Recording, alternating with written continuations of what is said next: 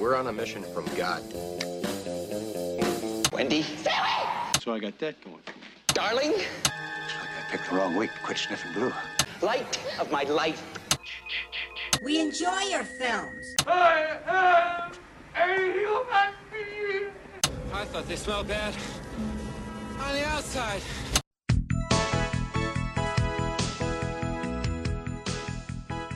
Welcome to Vintage Video, where we're rewatching the 80s so you don't have to. We'll be reviewing every major film release of the 1980s in real time. I'm Patrick O'Reilly. I'm Jesse Bayless. And I'm Richard Wells. And today marks the 40th anniversary of the release of The Gong Show on May 23rd, 1980. It was written by Chuck Barris and Robert Downey, Sr., Iron Man's dad, directed by Chuck Barris, and released by Universal Pictures.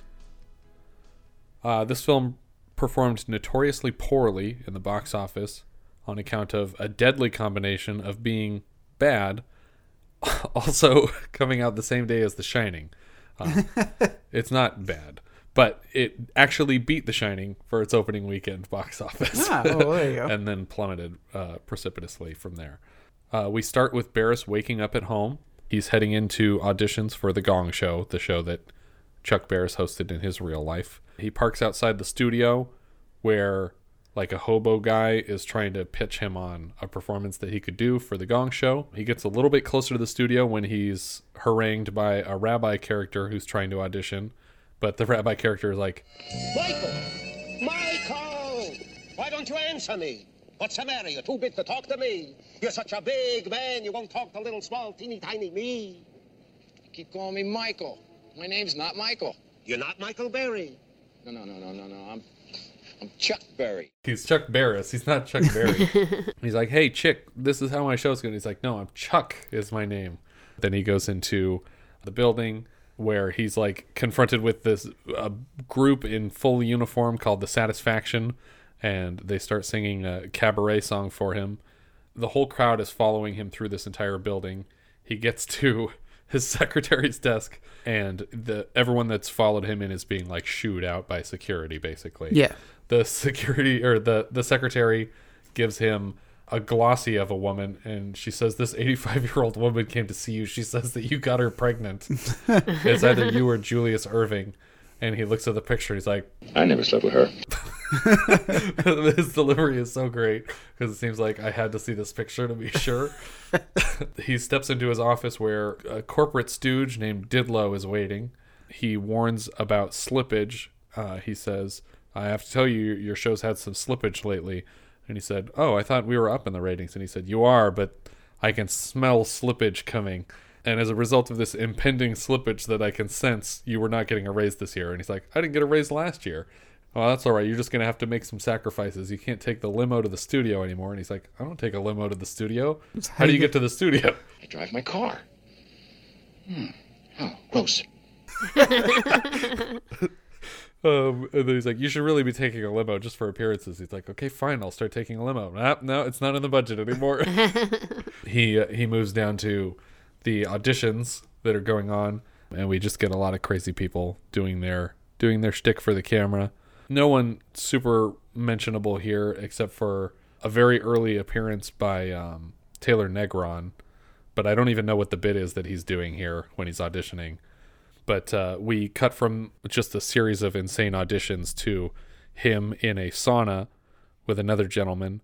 And it's basically a scene from The Last Married Couple in America where this guy's like, hey, I just got divorced and I'm having sex with everybody and it's great. And I just have too much sex. It's driving me crazy. It's actually a combination of Last Married Couple and Serial, that when the old man's like on the edge of the boat, he's like, I actually don't want to have sex this much. It's driving me crazy. Is this something that people did more in the 80s? Did a bunch of dudes hang out in saunas? Yeah. I guess, yeah. But also, this is the only person, one of the only people who doesn't try to pitch something to him. Yeah. He's just actually trying to have a conversation with Chuck Barris. Yeah, which is probably why he's like so relaxed in here. Otherwise, he would have just gotten up and left already. But then he gets up and leaves. Yeah, he does. We get a montage of some footage from the show. We see the unknown comic, which is one of the more famous Gong Show performers. He's just a comedian telling bad jokes with a paper bag over his head. For a second, we see him being hugged and lifted into the air by a professional wrestler. And I guess this is Jesse Ventura. Yeah. It It sounds is? exactly like Jesse Ventura to me. Are you making sport of me or something? Listen, I'm a talented man. I've been on TV a lot. What are you choking with? But I was like, this is before Jesse Ventura was a thing, because I thought Jesse Ventura started in like the late 80s to 90s. Mm-hmm. But he has credits going way back on IMDb, but none of them are this. None of them are even appearances But on The Gong Show, let alone this movie. It looks and it sounds exactly like It sounds him. too much like him to not be him. So I can only assume that this is actually Jesse Ventura, the former governor of Minnesota, I believe. Yes. And that's what he's famous for, right? Yeah. And that ain't got time to bleed. Yeah. During another piece of this montage, we see a Japanese American performer saying things in Japanese, and Chuck is pretending to translate for him.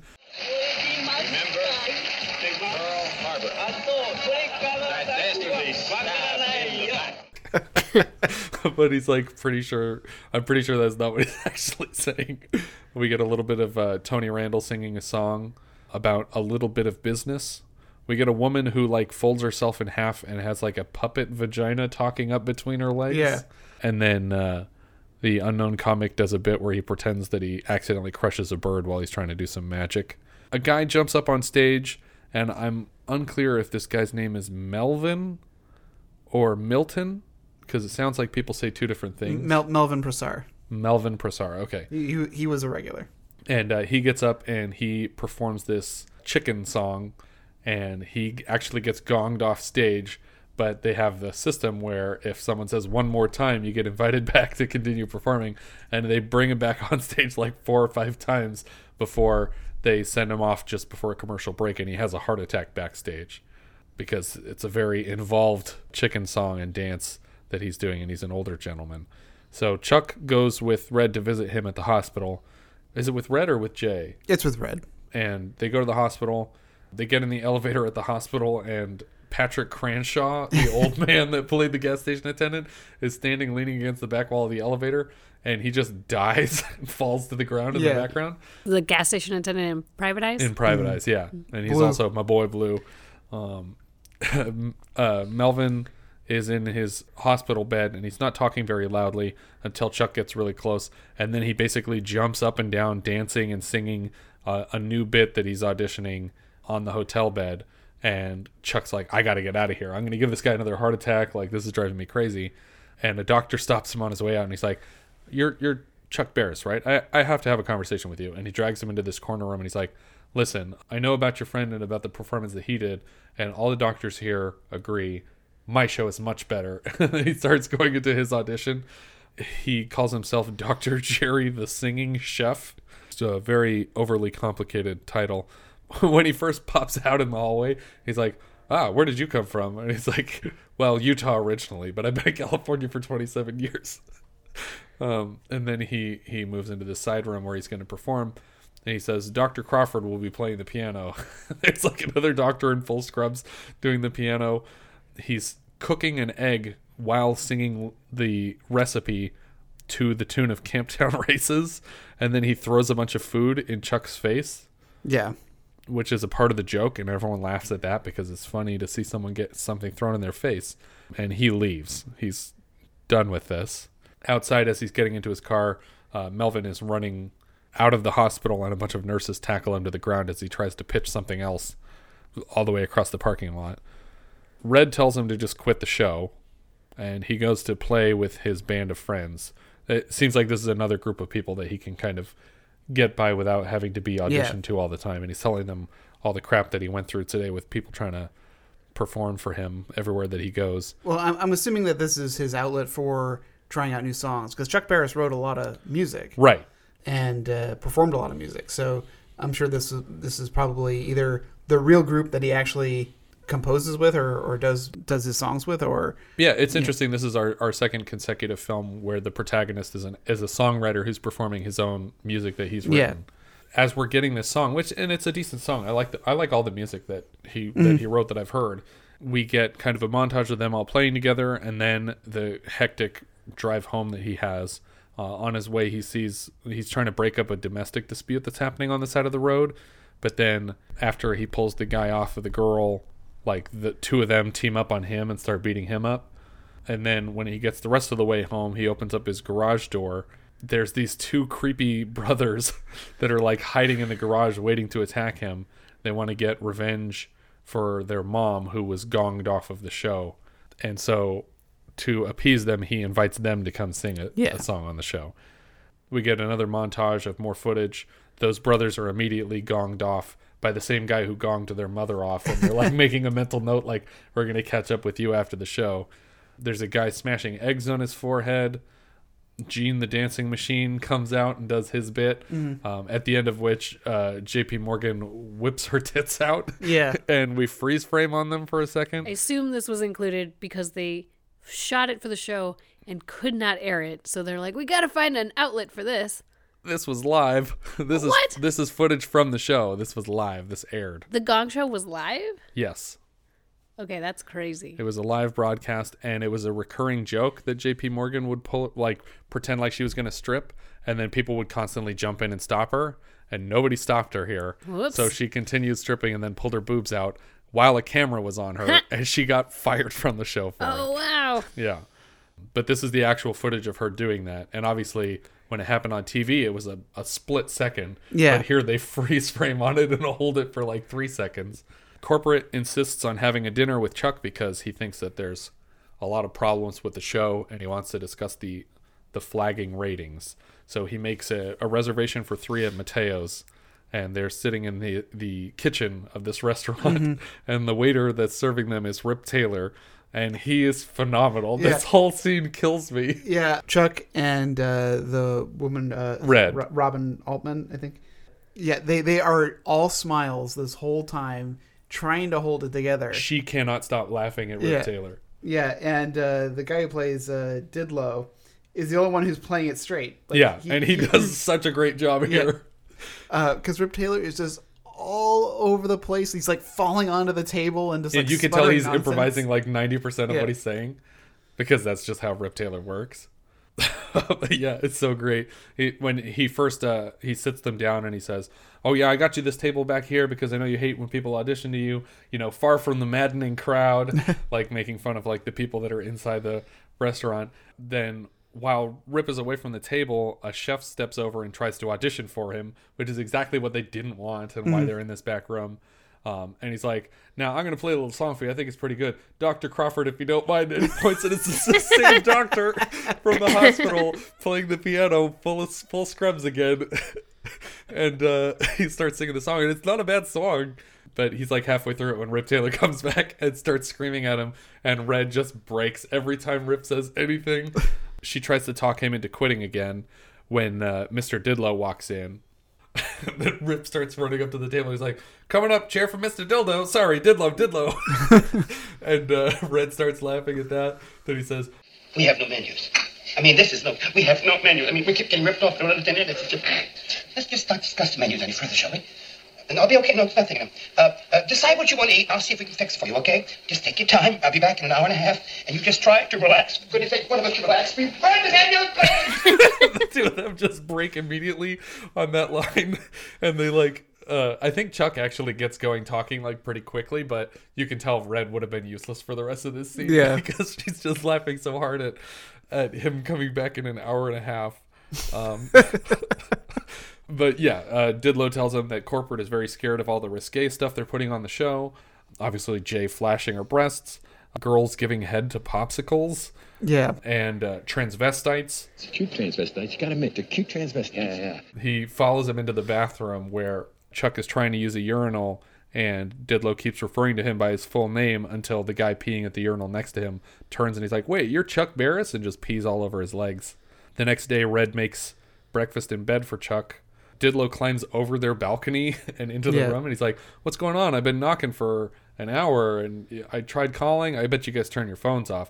Anyway, and he just climbs into bed with them and like pulls over the breakfast in bed and starts eating it. And Red's like, "What are you doing?" And he's like, "I'm eating Chuck's breakfast. What does it look like I'm doing?" But then he talks to them about like how he really cares about them and he wants to help make the show better. And they have like this kind of lovey-dovey moment where they're all being friendly. They say, I wonder how many other people are lucky enough to wake up next to someone they love this morning.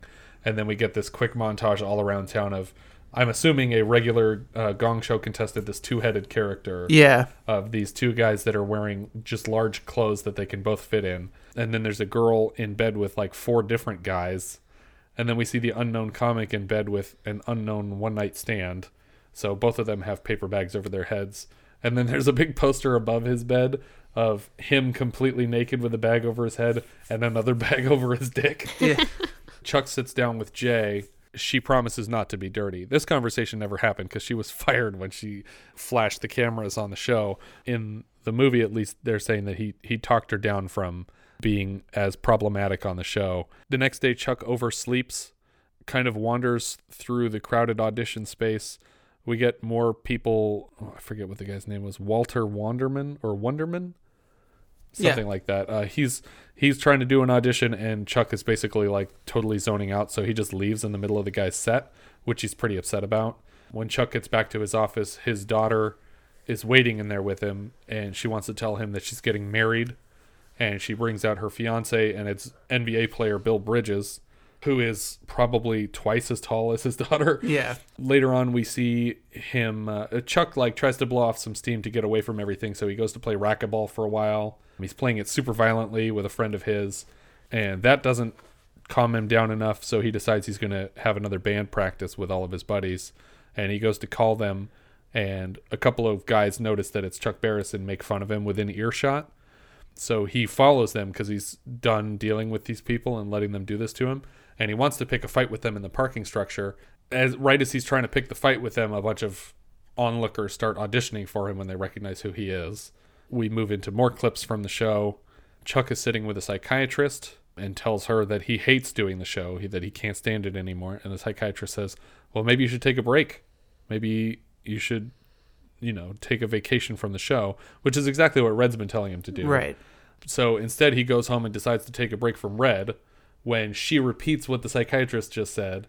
And then he says, no, you know what? If there's too many people that are counting on me, and maybe we should break up. Maybe the problem is I'm spending too much time with the person I love and not enough time with this show that I hate. And so he breaks it off with her, or at least they're on a break here. But then he calls the show immediately. Like, it seems like he had an immediate change of heart after he broke it off with her. And he says, hey guys, I'm not coming in for a while. I'm going to take a break. And they're like, oh, well, what are we supposed to do until you get back? And he's like, I don't know. Literally anybody could host the show. Just get someone else to do it. He gets in his car and he drives way out of town to get to a diner. And he can't even get food there because both of the waitresses are trying to audition for him as soon as they recognize him. He goes out to Santa Fe Airport. In line behind him is Phil Hartman, inexplicably holding a gun. This is Phil Hartman's second film. If you'll recall, we had him in his first film, Stunt Rock, earlier this year. He doesn't really recognize him at first, but then eventually he's like, oh, you're the host of the Gong Show? Hey, aren't you that little fellow who does that TV show, The Gong Show? Sure, you are that guy, aren't you? Yes, I'm the guy. Gee, that's a terrific show. Can anyone get on that show? I'd love to get on that show. I do a great imitation of Baryshnikov. That's good. Well, can I show it to you now? I'm about to take an airplane, okay? Okay, I'll catch you when you get back. This character that Phil Hartman is portraying, his style of his choice of voice and everything is just like perfect classic Phil Hartman. Yeah, he's wonderful. I miss that man. I actually realized when I was putting the cast list together for this episode that we didn't talk much about him last time because we mentioned his cameo, but then he wasn't in our cast list for Stunt Rock. At least I don't think he was, but we'll talk about him today. He decides, at the recommendation of the airline attendant, he says, I'm going to get a flight to like the most random desert I can find. And so he sends him to Morocco. And we see him walking around the desert of Morocco, which I'm sure is Morro Bay. See, I thought it might be the Kelso Dunes here. Oh, it could be either one. Like, because in the credits, they say a thank you to Pismo Beach. Yeah. And I was like, Pismo Beach has some dunes, but I don't know if they look like this. Yeah. The Kelso Dunes out in Mojave look like this. Yeah, but this also reminded me a lot of, because Morro Bay is where they shot the desert scenes for the Gauntlet opening gambit. Okay. With the map. And that was like right on the beach. Right on the coast, too, yeah. So it could have been there. But the only reason I'm convinced that it's California is because the USC Trojans come marching over the hill here. But he's sitting in the desert by himself for a while when a helicopter lands. Didlow walks up as the Lawrence of Arabia score is playing.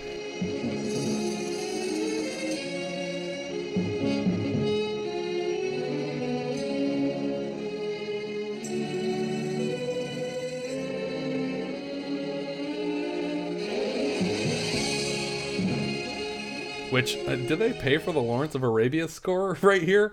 Or is it a sound-alike? Because it sounds so close. I think it's a sound-alike. It's uncomfortably close for a sound-alike if they're not paying full price. It sounded exactly like it to me. Yeah. I didn't notice a changed note in it. But he says, I understand you wanted to be by yourself, but there's a lot of people that care about you, and we just wanted to let you know. And he whistles, and everybody comes out. So you have the Trojans come over the hill, and then all the contestants and employees of the show and everyone in his life comes down. They all circle around him at the bottom of these sand dunes and sing a song called Don't Get Up For Me. Yeah, it's a decent song, and it's fun. You get like a reprise from each character that we've seen over the course of the film. And then we get this maybe unnecessary last pack of clips from the show. I didn't hate the clips. I kind of got the impression that these were included because they're just clips that Chuck Barris liked from the show that he wanted to include. So we have this performance of like all these nuns that are singing like this religious parody song, and then can't even remember what the other two. The unknown comic was back. Yeah, and then the other guy that was just kind of dancing and awkward. But then that's the end of the film. As we said, sorry. I was gonna say, it's kind of strange that he would make a film about this when this was, in fact, the last year of the Gong Show. Oh, interesting. I didn't know that. Yeah, because the Gong Show ended in 1980. I thought it ended in 79. 76 to 1980. I'll get to Chuck Barris in the cast, but right now we'll talk about the only other person in the writer-director section, which would be Robert Downey Sr. Robert Downey Sr. is obviously the father of Iron Man. He is an actor and director in his own right.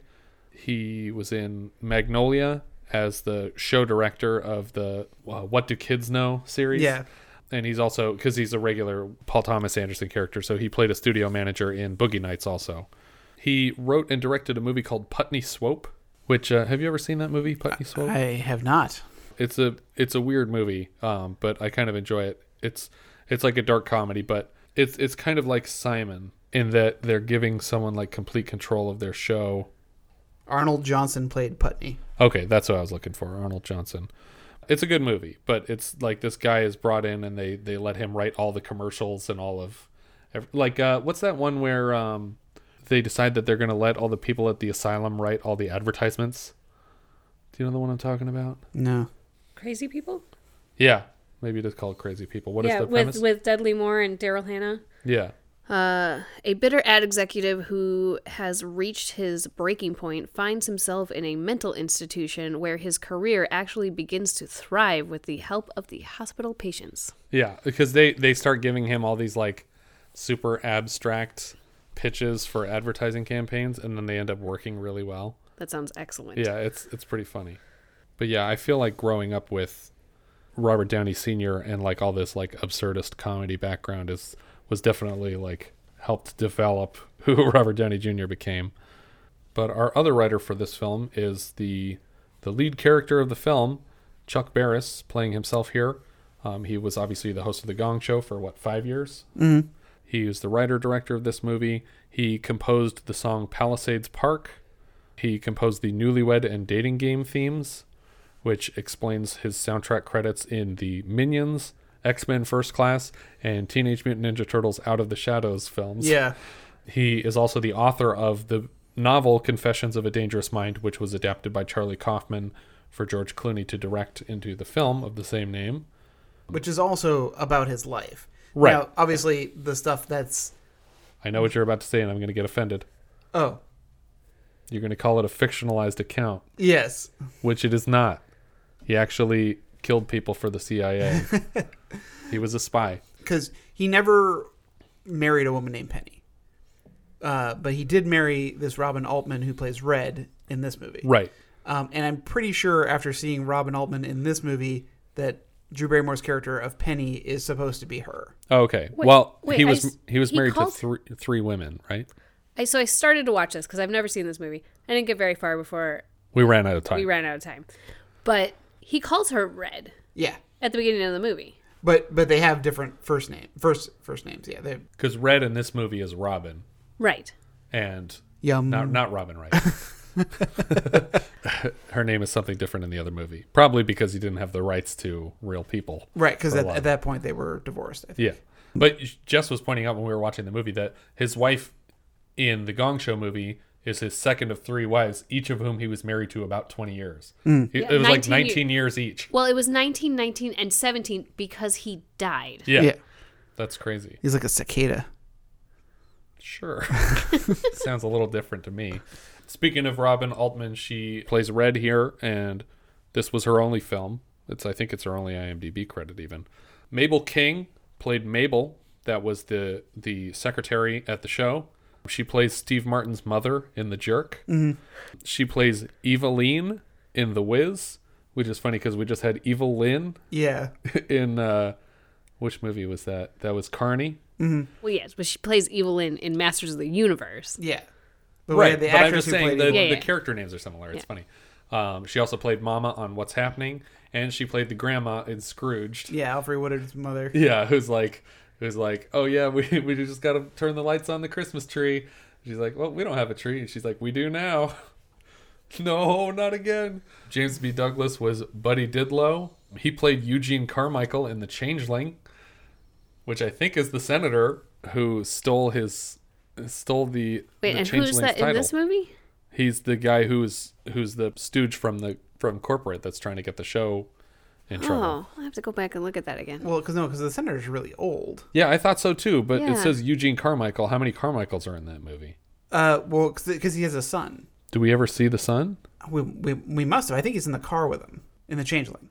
Okay, well maybe that's what it was then. Did he even have any lines? I'm not sure. Maybe that's what it was. Or maybe he played.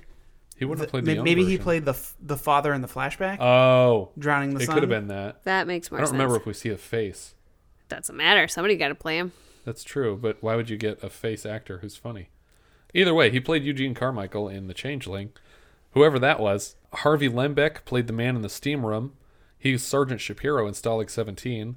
Yeah, there's a lot of people in Stalag 17, but Shapiro is pretty high up on the credits list. Yeah. But I can't remember which one he is. It's funny because I think the last time we had someone from Stalag 17, you're like, I am very intimately familiar with that film, and I don't know who this was. Yeah. Every time you're going to be like, you know what? I was thinking of a different movie.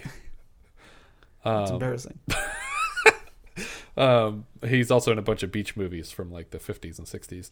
Murray Langston is the unknown comic. I just revealed that here first. Oh, no. Nobody knew that before I said it.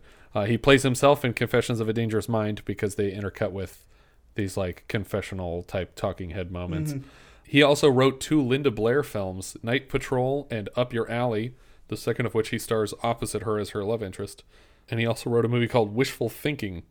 Steve Garvey plays himself. I don't remember which one was Steve Garvey, but he plays Mr. Spodak in Ice Cream Man, the Clint Howard horror classic. Yeah.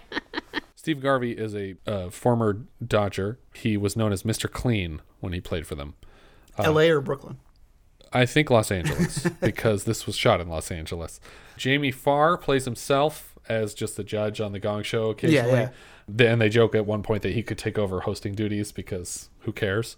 He played Klinger on MASH, obviously. He's also in Scrooged. Mm-hmm. He plays Jacob Marley in the TV version of the play. And he plays the Sheik in both of the Cannonball Run movies. Patrick Cranshaw was credited as man dying in elevator. Yeah. He's my boy Blue. Vincent Schiavelli was Mario Romani, one of the 2 brothers who was upset that his mom got gonged off the show. Yeah, always a presence on screen because he's so frigging tall. Yeah, he's a fascinating character. He was in Soft Touch, obviously. Everyone remembers that MacGyver episode.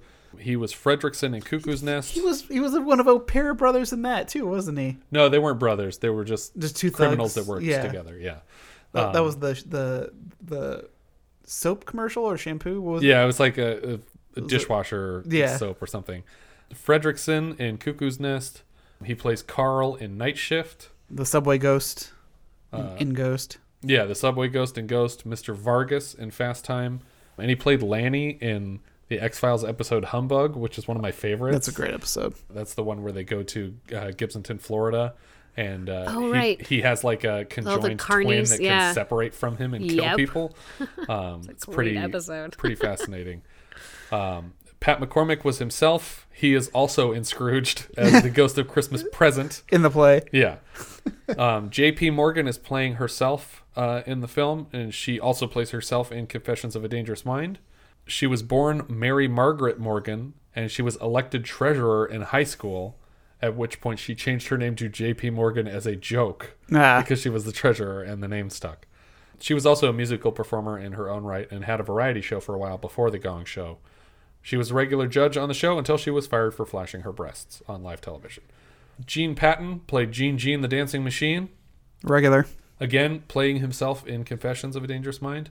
And I remember as a child that whenever me or my brother would break into sporadic dance, that my dad would always say, "Oh, look, it's Gene the Dancing Machine," whenever we would start dancing. I had no idea what he was referring to until I saw this movie. Rip Taylor is the restaurant maitre d'. Yeah. He plays the genie in the DuckTales movie. He's himself in Wayne's World 2. He's a god in my country. He's also in the Dukes of Hazzard movie, and I'm guessing that's a result of his appearance in Jackass 2, because Johnny Knoxville was in the Dukes of Hazzard movie, and Johnny Knoxville and Rip Taylor became very good friends after Jackass 2. He also did the voice of Uncle Fester for the animated Addams Family, which is our second. Wait, that one that just came out? No, from the early 90s. Oh. It actually had John Astin doing Gomez, but it had Debbie Derryberry as Wednesday. Oh. So I didn't realize that was a thing, but I love Rip Taylor, and honestly, like, his presence in this film is like the best 3 minutes of the whole thing. Yeah. And I like this movie, but I think he's the best part of it for sure. He passed away not too long ago. No, pretty recently. Yeah.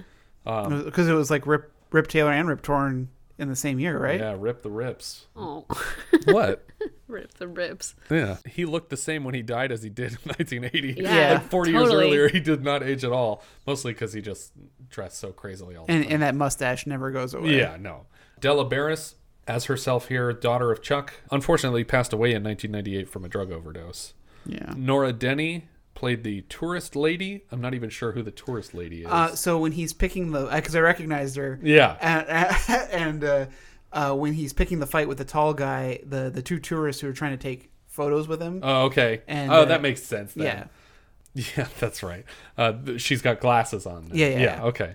But that tourist lady is Mrs. TV in Willy Wonka and the Chocolate Factory, and she also played Miss Stein in Splash. Mm-hmm. Tony Randall is himself, obviously. You know him best from the SNL sketch with Mr. Short-Term Memory Loss. You're Tony Randall! Which I tried to find that sketch for like 2 hours yesterday. I was getting so mad. Yeah. Wow! Wow! I don't know what... Tony Randall, I am a big fan of yours! Nice to meet you, Jeff. Oh. Okay, gentlemen, you know the rules. Jeff will give the clues, and Tony will receive. Wow! Tony Randall! Hey! I am a big fan of yours! Good, thank you. Could I have your autograph, please? Please, please, please, please, please, please, please, please. Now? Please. Yes, yes, please, please, please, please, please, please. Please. There you go. What is this? Tony Randall. What, you just hand these out to people you meet? That's a little sad. I also like the joke of On The Simpsons? When he goes to the steakhouse? Yeah, it's just two people, the only two people who've ever finished this giant steak. It's like Tony Randall and this trucker. Yeah. And he's like looking at the pictures of Tony Randall and the trucker on the wall, and then at the trucker. And he's like, "It's you! You're him! You're Tony Randall!" Red Barkley's my name. He called me Greenhorn. I called him Tony Randall. It was a thing we had. But for realsies, you probably know Tony Randall as Felix Unger from The Odd Couple, which is, like, I would say his biggest thing. Yeah. Unless you count the voice of the brain gremlin in Gremlins 2. I wanna talk a little bit about what's going on in this room, because I think there are some fascinating ramifications here for the future. When you introduce genetic material of research quality to a life form such as ours, which is possessed of a sort of, I hesitate to use the word, atavism, but let us say a highly aggressive nature. For example, that fellow over near the, I believe that's a common bat of the order Chiroptera, the only mammals, I might add, capable of true flight. Which is the best thing he did. He also played Hercule Poirot in the Alphabet Murders, which might be a comedy. I can't tell judging from the poster. I don't know. But it looked like something I would actually want to see. Phil Hartman was the man at the airport with a gun. I love that the gun doesn't play a part, but I worry that there was more to this scene that didn't happen. Yeah. And that got cut. I would like to believe that the plan was always that we're not going to show this guy hijack anything. We're literally just going to show him have a gun. And even at the end of the scene, he's like holding a newspaper to cover his face, and he steps up to the counter with a gun and a paper covering his face, and we just cut to where the flight was going, and we never see what happened to this guy. But Phil Hartman was wonderful. He was a treasure. This was his second film after Stunt Rock. He was Troy McClure and Lionel Hutz on The Simpsons. Mm-hmm. He was the inspiration for and would have been the voice for Zap Brannigan. Yeah. If he'd still been around. News Radio. Bill McNeil on News Radio. He was the air conditioner in The Brave Little Toaster. He plays Sam in Three Amigos. I'm assuming that's someone at the very beginning of the film because I don't remember him. Yeah. He played Captain Carl on Pee-wee's Playhouse, for which he was a writer. He wrote the movies also, and he was just a super, super funny guy. Sad that he's gone. Two other contestants on the Gong Show over the course of the film were Betsy Lynn Thompson and Carol Gwynn Thompson, who performed as the Siamese Connection.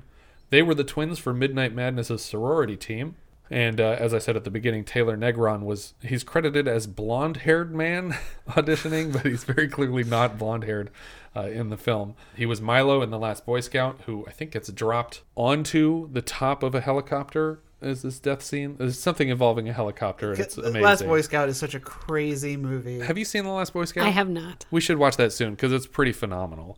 It's Shane Black, written and directed. Okay. And I think he directed it. I don't remember. He wrote it at least, but it's so good. Yeah.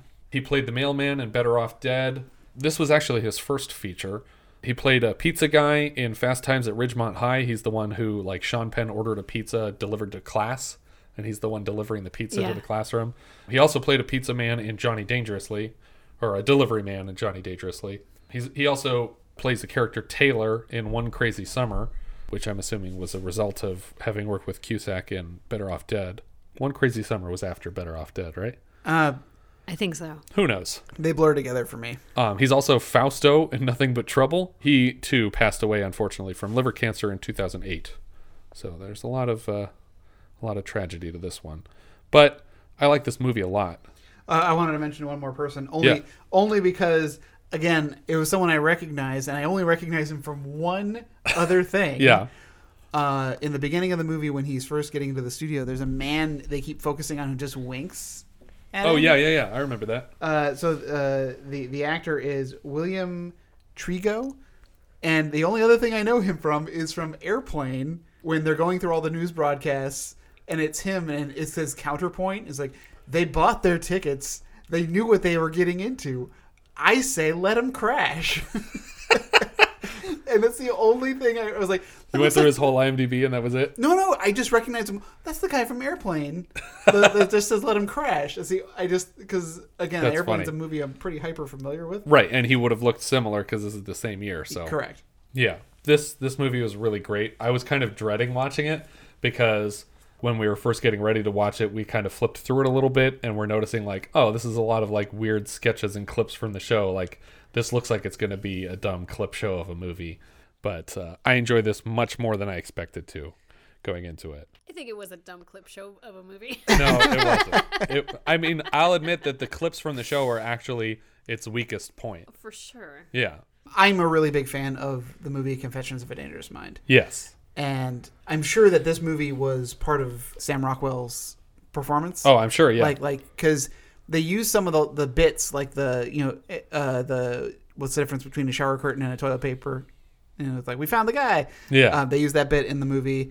In this movie, in the Gong Show movie, when he goes, just take me away.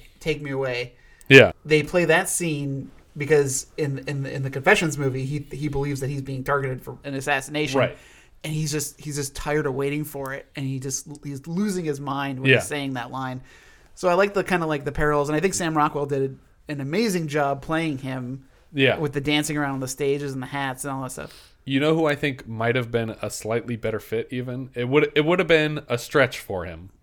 But I think he looks more like the character, and I think he could have pulled off the rest of the performance really well. Sidney Pollack.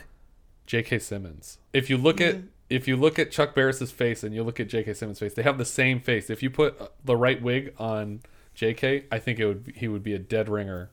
At the time too. And he would have been the right age and I think he could have done a really swell job at it. I love Confessions of a Dangerous Mind, mostly just because I mean, especially at the time, I was a massive fan of Charlie Kaufman's and just like looked up everything that he was doing constantly. But yeah, that's a great movie, and I think that the two of these would make a great double feature. But I like this movie a lot. Jess, up or down? I'm sorry. Oh, no. I'm gonna give it a down. There just wasn't enough there. I mean, I think that you fell in love with the dialogue. You know, it was a lot of quips, but there's not a lot of story. It didn't need to be a movie. Sorry. That's fair. I'm giving it up. Okay, thank you. I like you. I think I went in dreading it, and I think that maybe kind of skews my feelings for it because it's like, oh, I'm actually really enjoying these clips from the Gong Show. Yeah. Just because, like, some of them are great. Yeah. As a movie, I agree with Jesse that there's not a lot of substance to this story. Nothing's really happening. Yeah. No, I agree with that. You know, as a product, I was like, yeah, I'm fine with this. I could sit through this a second time in a row, and I would be totally fine with it. I just kind of wish that Chuck Barris had an opportunity to be a leading man in more movies than this, because I feel like I did not expect him to be as charismatic and compelling as a leading man of a fictional narrative. As fictional as this is, I mean, it's based almost entirely on things that have actually happened to the man. I feel like he could have carried his own in a just straight romantic comedy or a regular comedy. It's too bad that this was the only thing that he did that was like a scripted adventure. I think without all the clips in it, if they had found ways to fictionalize and act out other scenes from his life instead of using archival footage, that I think the whole movie would have been better.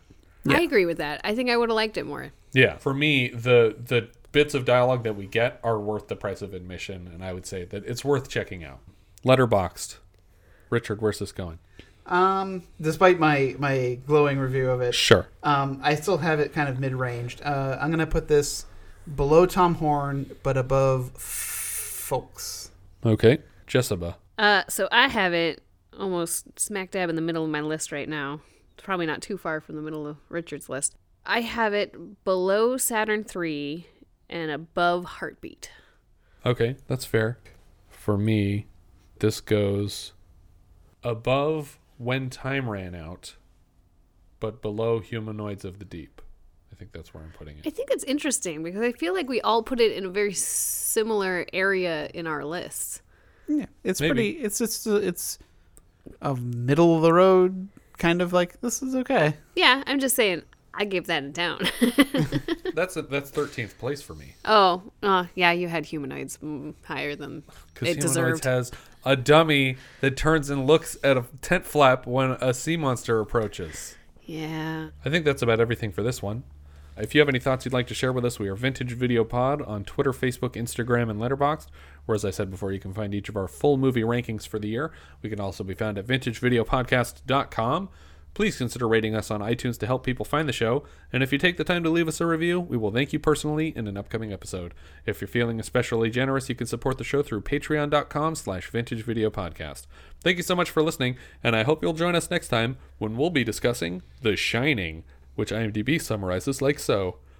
A family heads to an isolated hotel for the winter, where a sinister presence influences the father into violence, while his psychic son sees horrific forebodings from both past and future. We leave you now with the trailer for The Shining. Meet Jack Torrance. I'm outlining a new writing project. He's a writer looking for inspiration. Lots of ideas. No good ones. Meet Danny. He's a kid looking for a dad. There's hardly anybody to play with around here. What's up, Doc? Jack just can't finish his book. I don't want to sound melodramatic, but there's no way to make it economically feasible. Here's to 5 miserable months. But now, sometimes what we need the most is just around the corner.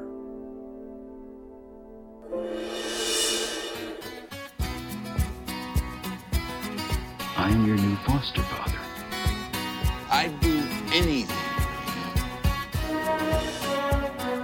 Climbing up on Salisbury Hill, I love it. I could see the city light.